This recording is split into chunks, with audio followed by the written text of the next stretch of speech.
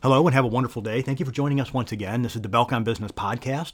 I'm Josh Belk with Belk & Associates. Today we're going to talk a little bit about 7 conversations that you want to have when starting your business. Some of these are kind of maybe almost conversations with yourself in some ways, and conversations you may want to consider having with others as you get into starting this venture or starting a business. And these are also, many of these areas are things you're going to want to continue doing, different areas you want to evaluate as your business grows, and just things you want to be continually looking at as well as your business grows into the future. First of all, the first thing you need to do, and we talked about this in a previous podcast, there's a lot of podcasts out there. First of all is identifying your why. Of course, Simon Sinek is very kind of popularized this particular phrase of understanding, what is your why, identifying what your why is. But understanding what your why is in business. Why are you doing what you're doing? And that needs to be the very first thing that you do before you even get into a business venture. Does this fit within my why? Is this something truly that I want to do? And does this fulfill the purpose of what I'm wanting to do? So identify what's your why, identify the purpose for yourself and also the purpose for your business. And then, of course, the mission and the vision for the business as well. So the mission is, what are you doing now? The vision is, what am I going to be doing in the future?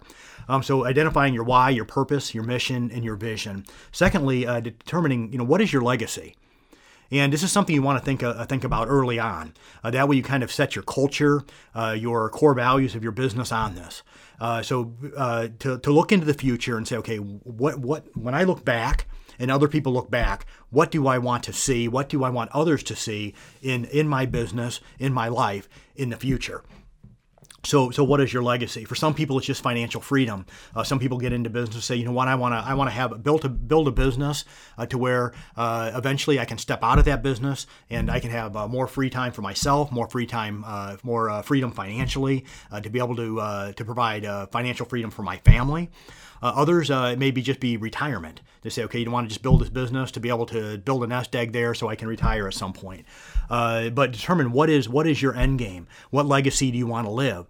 Maybe your business isn't there necessarily to make a bunch of money. It may be simply there that you want to build a business there that ends up making a huge impact in your community. In which you live. And that may be another reason on why you build your business. But you need to understand that. What do you want your legacy to be? And that needs to be identified early. Thirdly, you need to be able to look and say, okay, who are my cabinet of advisors? Scripture tells us that in a multitude of counselors, there is safety, there is security. But understanding who are those cabinet of advisors that I need to have in my business. Of course, being an accountant, I think that most every business owner probably needs to have an accountant that works with them and an attorney. But going well beyond that, who are those people that you're going to go to have those conversations? Those mentors that you want to have in your business as well, to be able to try to encourage you, to push you to the next level, and to make sure that you're on the right path. So identifying those cabinet advisors. Fourthly, and these particular conversations, these ideas don't need to necessarily be done in this order, but different areas you need to look at. Next, what problem am I solving? What problem are you solving?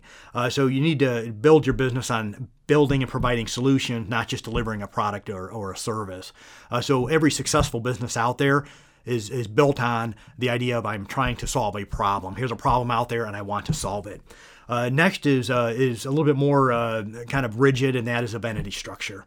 Many times we have clients that come into our office and they've kind of gone out and tried to set everything up on their own, and they meet with us and we kind of have to look at them and say, you know what, you've kind of done it all wrong. And so you want to make sure that your foundation of your business as it relates to both the legal side and the tax side, that foundation is there, that it can be built. Now things may need to change and probably will need to change as your business grows, but you want that foundation there as it relates to your entity structure from an asset protection end and also from a tax end. Number 6, planning for success. So that you have plans in place. It may be business plans, it may be marketing plans, but have those plans in place for your business that you can begin to work through. Plans for how am I going to generate my customers, my lead generation, and how am I going to serve them. And then lastly, you need to make sure that your projections are in place, that you have budgets in place, and also the metrics that you need to gauge in your business, that you need to have in place in your business to be able to keep your business on course, to be able to grow your business and get your business to where it needs to be in the future. So 7 different areas you need to look at. First of all, identifying your why, your purpose, your mission, your vision. Secondly, identifying your legacy and what you want your legacy to be. Third, who are those cabinet advisors I'm going to put around me as I grow my business, and those will change in time. Number 4, what problem am I looking to solve? Fifth, looking at my entity structure. Sixth, putting plans in place for success. And then 7th, make sure that I have my projections, my budgets, and my metrics identified. Hope this brought you some value. Have a wonderful day.